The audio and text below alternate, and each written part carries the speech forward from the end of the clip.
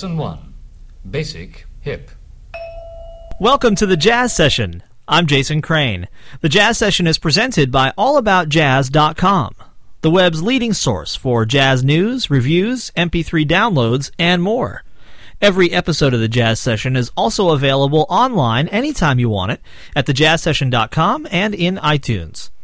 There are more ways to follow the Jazz Session. Of course, you could subscribe to the podcast for free using iTunes or an RSS reader or whatever you like. You can also follow me on Twitter. My Twitter name is Jason D. Crane. Jason D as in David, Crane. And there is both a mailing list and a Facebook group. The mailing list you'll find at thejazzsession.com. Just click on mailing list along the top, and you can join that. That's an email mailing list. And then there's a Facebook group. If you just type in The Jazz Session into the Facebook search box, you'll see the group. In either of those latter two cases, the mailing list or the Facebook group, you'll get one email each Monday morning telling you who's going to be on the show in the coming weeks. I think there's been a mailing list for pretty much the entire 2 years of the show. And I think I've sent out more than one email a week, maybe twice. So it is very, very email inbox friendly. You will not get spammed from the Jazz Session. So please join one or the other of those things and stay in touch with what's happening on the show.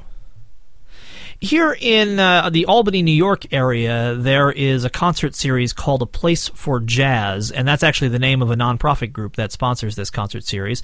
And the concerts take place in the Whisper Room, which is a Unitarian church, really fascinating space in Schenectady, New York, which is not far from Albany, New York, which is a couple hours north of New York City, which is really just a couple hours by plane from London, which, never mind. Anyway, at this place, they bring in 6 or 7 artists every year during the season, which runs in the fall primarily. And this year, one of those artists was Eric Alexander, and I had a chance to sit down with Eric before his gig. We were in the green room, so to speak, some sort of small library off the main sanctuary area in this church. So here is some music featuring Eric Alexander.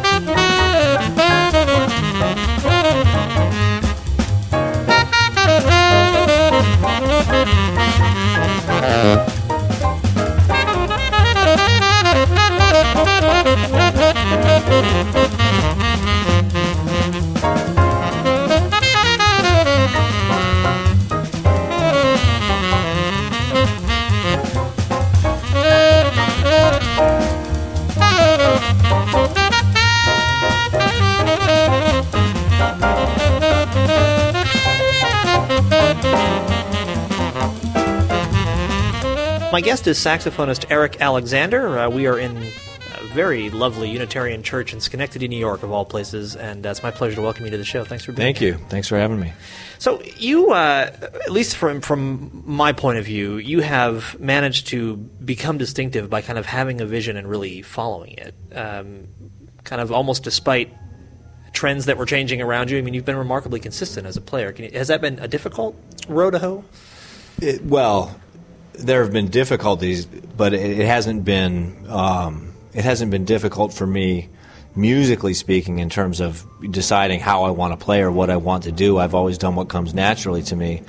Now, whether or not that boded well, commercially or financially for me, that's a different story. So sometimes it's been a little difficult, but I have to say I'm very pleased with how things have progressed.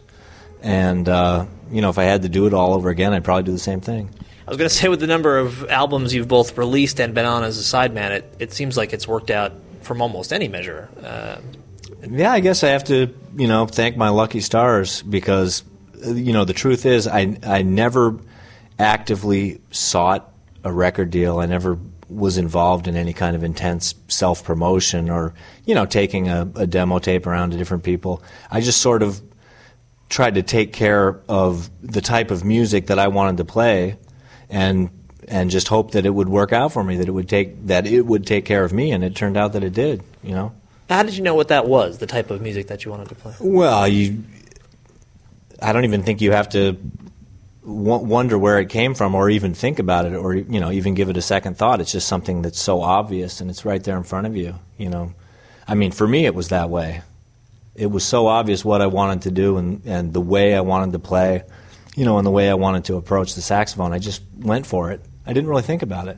It became obvious as a result of things you heard that you thought, this is the direction I want to pursue. I think that's probably the biggest thing, seeing certain individuals play live, and of course hearing classic recordings that really affected me. It was just very obvious and immediately apparent to me, what I loved and what I wanted to aspire to. And I've spent the better part of, I guess it's unbelievable to even say it, the last 22 years or so, trying to, more or less head in the same direction I've always been headed. Obviously, there have been tweaks and fine-tuning along the way, but it's basically been the same thing. One thing that you've managed in terms of consistency is to keep a lot of the same players around you too. Guys like David Hazeltine is here tonight, Nat Reeves. You've kept obviously Steve Davis is here tonight. You've kept a pretty good core group of people around you. Mm-hmm. What is the benefit for you musically of having those kind of consistent partners when you're making music? Well, the biggest benefit is that, besides the fact that they're all wonderful musicians, it's that, we know each other so well, and we know that each person has the other person's back.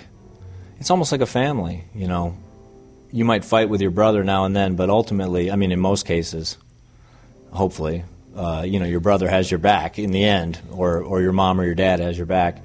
And that's the way we are. We're really a family because we have the same musical vision, and we truly do respect one another. We always wanted to play together, and it just worked out that things became relatively successful for each one of us, individually and I guess collectively, if you're considering the group One for All. It sort of happened at the same time, so we were always able to stay together. It's been really nice.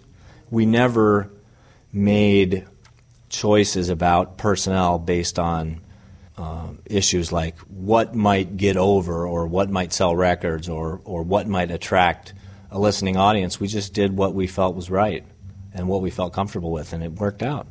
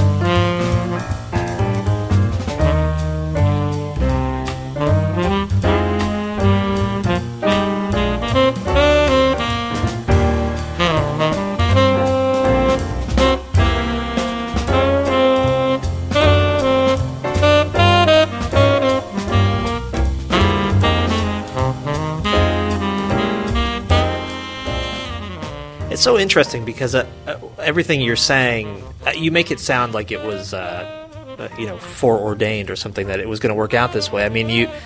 But that is almost like an antithetical approach to how in almost any other musical situation or genre of music, people have to be much more conscious of the kind of commercial aspects. And I mean, to what do you ascribe that? I mean, it can't all just be luck. I mean, there has to have been a professional focus. Yeah. To Well, the no, career like side. I said, I think the guys that I have been with over the years, like you said, they not only do they have the same, or by and large, the same musical vision that I do, but they're great players and they've really honed their craft, so they deserve to be heard. That's part one. Part two, I think, and this is just a theory, I'm hypothesizing here. I think there are fewer and fewer people that are playing the way we play. So there almost, at this point, is maybe a niche market for that kind of thing. I don't know. It certainly isn't intentional on our part, but we're sort of. There are a few other guys that do what we do, but we're kind of in a select group of, a minority of people out there now that are recording, and in some way that's worked to our benefit. It's funny, as you were saying that, a couple years ago I talked to Harry Allen. You two don't really play anything alike, but you have one thing alike in that he also said that when he started playing the way he plays, no one else was really playing that way. Everyone was playing like John Coltrane, or later kind of in a more Michael Brecker style, and so he chose this more kind of Coleman Hawkins thing, and he's stuck with that for all these years, and he's created filled a niche that no one else is filling. I think in his case and in our case, it hasn't been intentional, but it does prove that if you do what you truly love and do it, I'm not going to say great, but you do it well, I think people will take notice. There are other people out there that are interested in what you're interested in, and if you do it really well and stick to your guns, it can be successful. Another piece of the kind of big jazz debate that's been going on ever since Terry Teachout wrote his piece a few weeks ago is whether or not young people are listening to music, or listening to this music, I should say.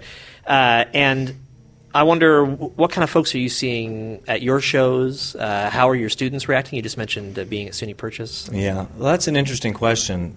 And you almost at this point have to look at things from a global perspective because everything is so tied in, all over the world. Anything that happens in one place, people somewhere else know about it almost right away. I think there are more young people in other parts of the world, or I should say a greater percentage of young people truly interested in straight-ahead jazz. However, that's not to say that there isn't some interest here in the United States. There are many young musicians that I've encountered, teaching at the university or privately, that are truly interested in playing, the type of music that I've been interested in, and the real nuts and bolts of the straight-ahead jazz tradition. So I think that the music will always persevere and be alive, and there will always be a market for it. It might be dwindling, but I think the people that are truly interested in it are they're kind of set in their ways, and they're not going to abandon that type of music or those musicians that they really admire. So in a way, I think the future looks good, and on the other hand, I'd like to find some ways to try to spread some positive information about what we do to some other young people, because it's really been my experience, even listeners that are very uneducated and have no experience listening to this type of music, if they hear it done well, they really like it. They enjoy it. So I think there has to be something done. I don't claim to have the answers. It seems like there's a built-in readiness for improvisation out there already. First we had 20 years of people who listened to Jerry Garcia improvise, and then we've had Fish and all the kind of jam band scene. It seems like it shouldn't be as big a conceptual leap to arrive at some form of jazz, comfort with improvisation. No, I agree with you. It's very important to remember, I think, that, and this is something I think about a lot, the groove and the type of rhythmic, it's not necessarily intensity, but just sort of, we'll say intensity for now. That's so important. If you can project that, it doesn't matter if you're playing a swing beat or a funk beat or a jam garage band beat. If you can really put a good energy out there and a purposefulness to what you're doing, people feel it and they go with it. Another thing that I truly believe is that something that has turned off a lot of young people is they see younger people trying to play this music, and it's almost like an anachronism. It's recreating, and they don't really feel it. and they're not truly into it. They're not projecting the type of vibe that, the great musicians of the past projected. And I think if we can do that, if we can really project that vibe, people will be interested. So it's partly the musician's fault as well. But that sounds like it's less. So that sounds like it's less about repertoire and more about the kind of energy of the performance. I mean, because you play a lot of stuff that kind of dates back to the musicians you were talking about. Sure. But it sounds like you're talking about something different than the music that you choose to play. Well, repertoire can be important, and we do try. I mean, if you're familiar with a lot of our recordings, we try to include, quote unquote modern standards and things that at least the 40-somethings and the 50-somethings can relate to, not things from the classic American popular songbook. But I do believe it's more about the kind of impression you make on people and the kind of energy that you project, more than necessarily the repertoire or even the image or any of those things. I think if you really do something well, if you do this kind of music well, it's very powerful and people feel it.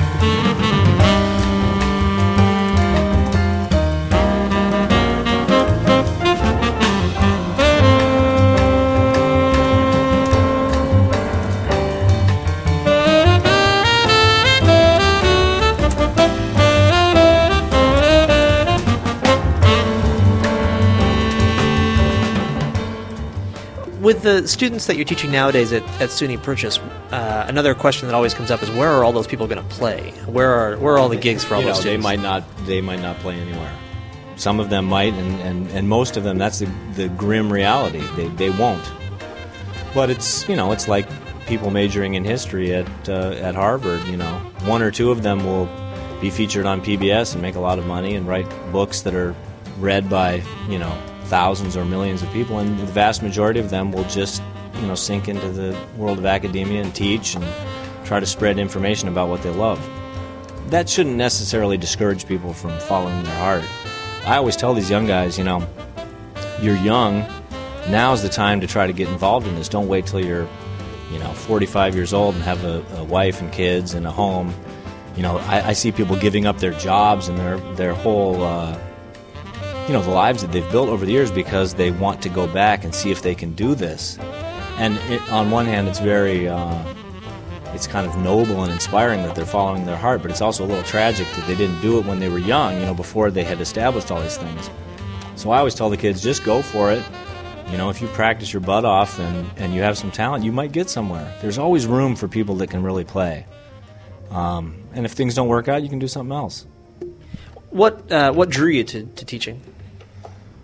I can't say I've ever really been drawn to teaching. I enjoy it, especially when I have, enthusiastic and respectful young people that really want to listen to what I have to say. Because with this music, the only thing I can give is what I have learned over the years and my perspective on things.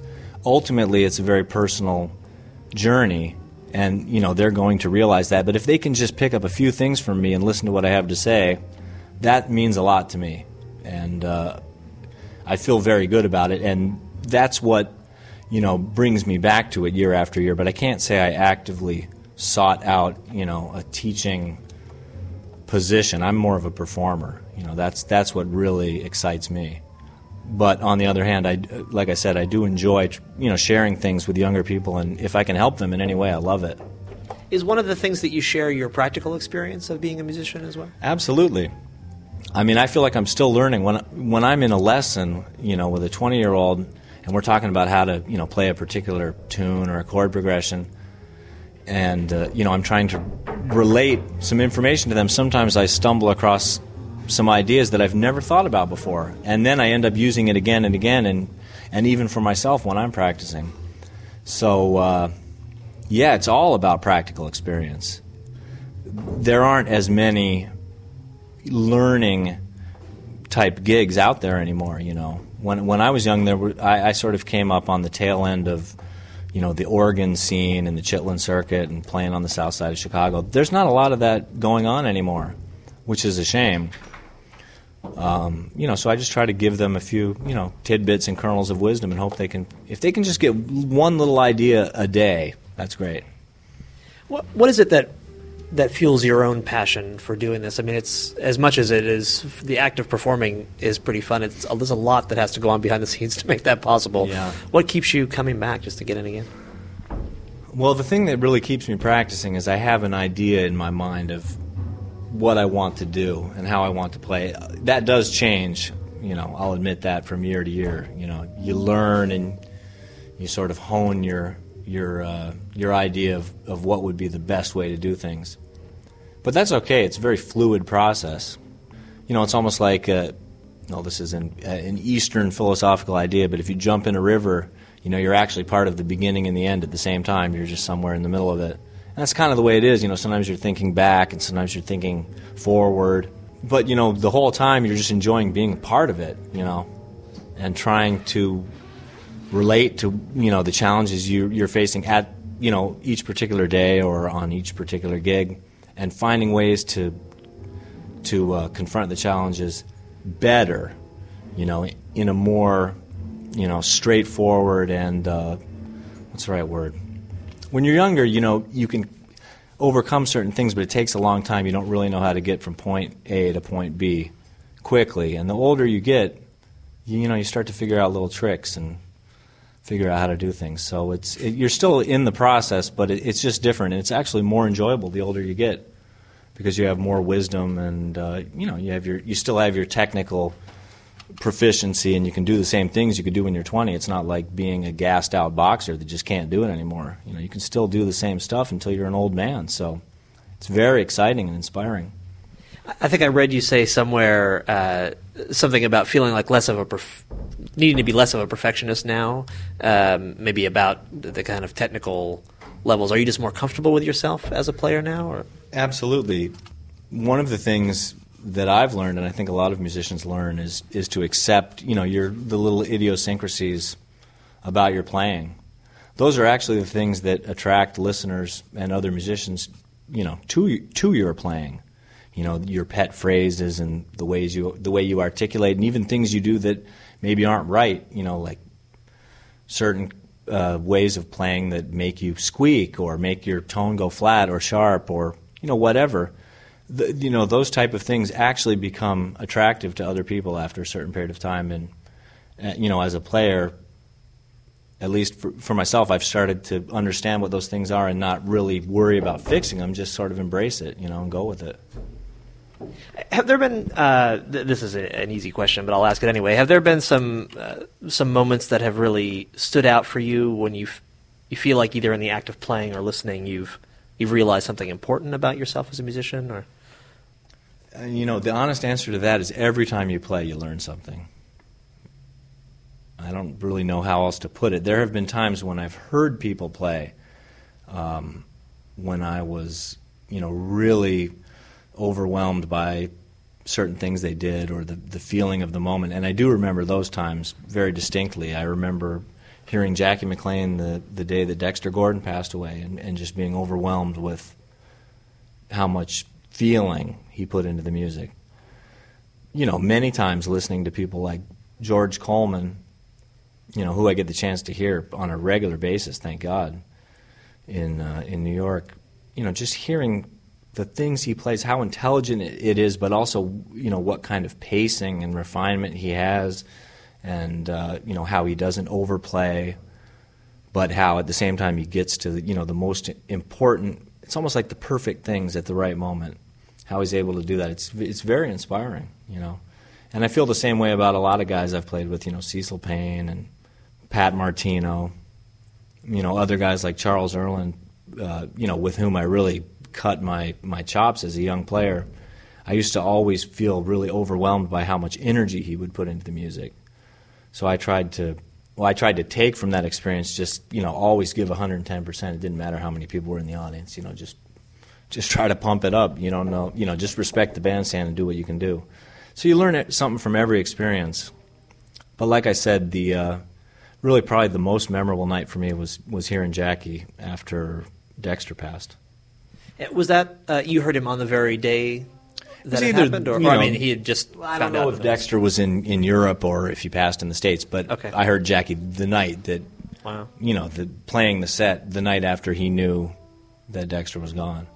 And Dexter was really his main man, so he was very, he was feeling a whole rainbow of emotions, but he really put it out there,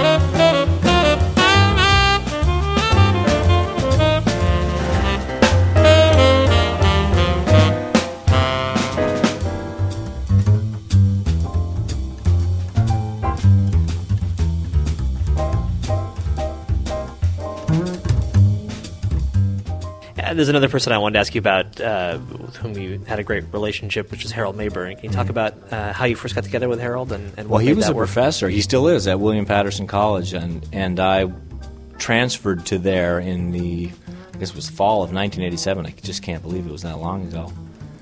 And, for some reason, he took a liking to me immediately. I swear to you, I couldn't play at all at that point. I mean, really. I didn't have anything together. I didn't know any tunes. I had just switched to the tenor saxophone. I didn't have good ears. I didn't have anything, but there was something that he liked, and he just encouraged the hell out of me from day one. And I really credit him, among other things. I mean, I give him credit for so many aspects of, whatever I'm doing or whoever I am at this point. But the biggest thing he did for me was just sort of give me the confidence that I could actually do something worthwhile. Because up till that point, I was just fishing around. I mean, I wanted to be a part of jazz music, but I really didn't believe that I could. And he sort of gave me the confidence and, the push, the impetus, and the inspiration to do it. That's the biggest thing about him. What do you think it was that he saw? I have no idea. I really don't. Sometimes I see... You'd have to ask him. I see younger players and I think, this guy just doesn't have anything together, and, maybe I can teach him something, but it doesn't look good. And then all of a sudden, a year later, some light bulb switches on and they can play. And then other times you see people and you think, wow, what a talent, and they just never, for whatever reason, they don't stay focused, or they get into something else and they just kind of lose their way. It's very hard to predict.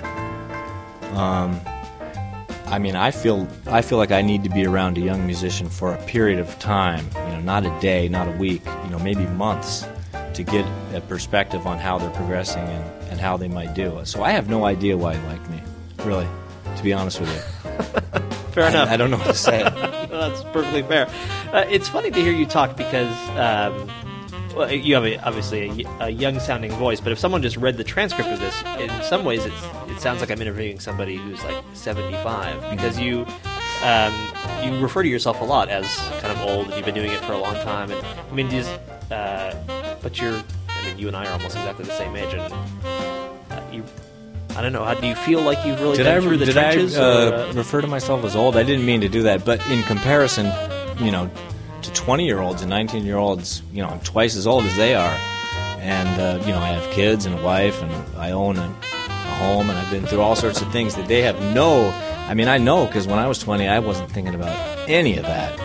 It was the furthest thing from my mind. I was just thinking about practicing, a few 2-5-1s and hoping I could play at the session later that day. And what was I going to get on my pizza for dinner? Very single-minded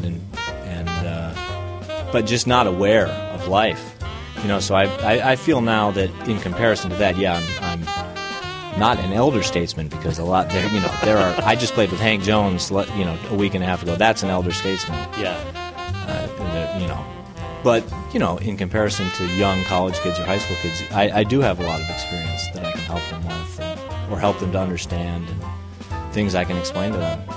And I know now, after 20 years of trying to do this, that there really is no substitute for bandstand experience. You can practice all you want.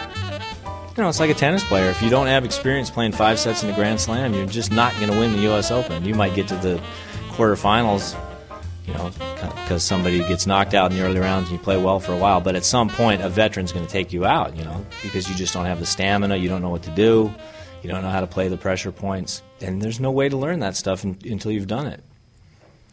Were you part of a generation... Were you part of the end of a generation that really had the ability to get that kind of bandstand experience? I mean, is that still available? I don't want to take any kind of credit or say it, absolutely one way or the other, but I'm afraid to say kind of. I mean, a lot of the musicians that came up in the years that I came up, I do feel like they're some of the last guys that had so many master musicians, from the bebop era and the hard bop era around and in New York to learn from. I mean, it's dwindling every day. It's a shame. I mean, these guys... I mean, I was around people that were touched by Bird. I mean, fortunately for me, I'm not taking credit for it. It's just the way it was. I mean, I was around Cecil Payne, and he used to hang out with Bird. So, if I couldn't hang out with Bird, at least I could hang out with somebody that did hang out with Bird. And now... there are so few people with, a link to those kinds of things. So it's just difficult, and the scene is different. It's so expensive to get into New York and to do all these things. But like I said before, I think people that really put their time in and can play, they'll be fine. They'll make it. But I think it's more difficult. Well, let me ask you finally, it's kind of taken as accepted that kind of a link is important. But why is it important? People always say, well, I'm glad I learned the tradition so I can play whatever it is that I play now, which is maybe the tradition or maybe something else. Why is that? Why does that matter? Why is it important to be connected to something so far back? Well, it depends on what you're interested in. If you're interested in playing, modern acoustic jazz music, playing changes and saying something and playing in a meaningful way, I mean, as far as I'm concerned, for that realm, there's nobody ever greater that walked the face of the earth than Charlie Parker. I mean, he influenced everybody that's playing now. I don't care if people are playing completely free or only modal music, or if they're just playing bebop music or swing music, whatever. Everyone is influenced by Charlie Parker on every instrument. I mean, that should be enough to explain it. If you're able to be around someone that was right there to hear what he had to say and to hear the advice he had, either verbally or just by the way he played, I mean, that's going to be extremely valuable. But, the other side, the other part of it is, for my money, and not everyone agrees with me for sure. I mean, to be sure they don't. But for my money, what he did and what the people that, immediately followed in his footsteps did, I'm talking through the 50s and 60s, that type of music, for my money, is still the greatest jazz music that's ever been played. And I don't feel embarrassed or ashamed about saying that.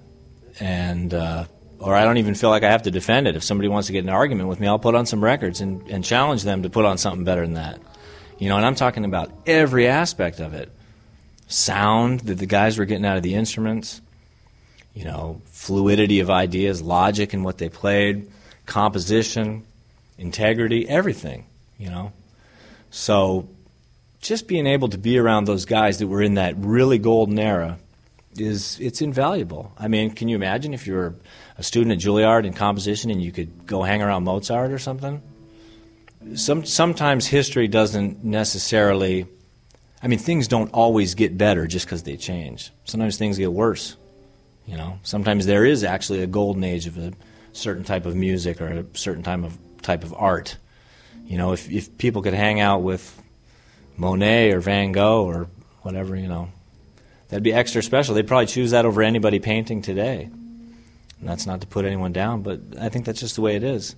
And I feel very strongly about it. Well, I really appreciate you taking the time to talk to me. It's been a pleasure talking to you. And My pleasure. Look forward to the show. Thanks a Thanks. lot, Eric. All right. Thanks, Jason.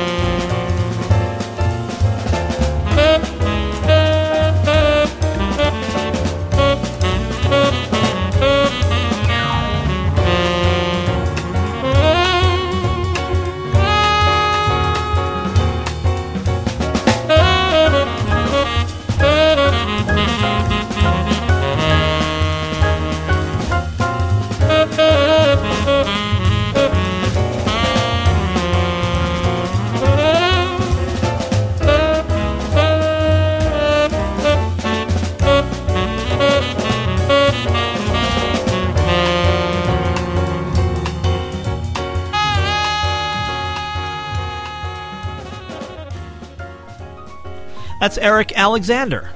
You've been listening to The Jazz Session. I'm Jason Crane. The Jazz Session is presented by AllAboutJazz.com, the web's leading source for jazz news, reviews, MP3 downloads, and more. Every episode of the show is available for free anytime you want it at thejazzsession.com and in iTunes. Don't forget the mailing list, which you'll find at thejazzsession.com, or the Facebook group, which you'll find in Facebook. Just type The Jazz Session into the Facebook search box. If you want to follow me on Twitter, twitter.com/JasonDCrane is your source for jazz tweets and sometimes other tweets too. My thanks to the members of the Respect Sextet who provide the opening and closing theme for this show. You can see them live and in person at Le Poisson Rouge at the site of the old Village Gate in New York on January 12th. Opening for them will be Ethan Iverson of the band The Bad Plus. More information and information about how to get tickets online at respectsextet.com. Thanks also to Dave Vrabel, a very funny man who designed the Jazz Sessions logo, which is not particularly funny, but if you ever have a chance to talk to Dave Vrabel, take it, because he is hilarious. My thanks to you for coming back. Do go out whenever you can and support live jazz, whenever and wherever you can, as a matter of fact, and then come back next time for another conversation about jazz on The Jazz Session.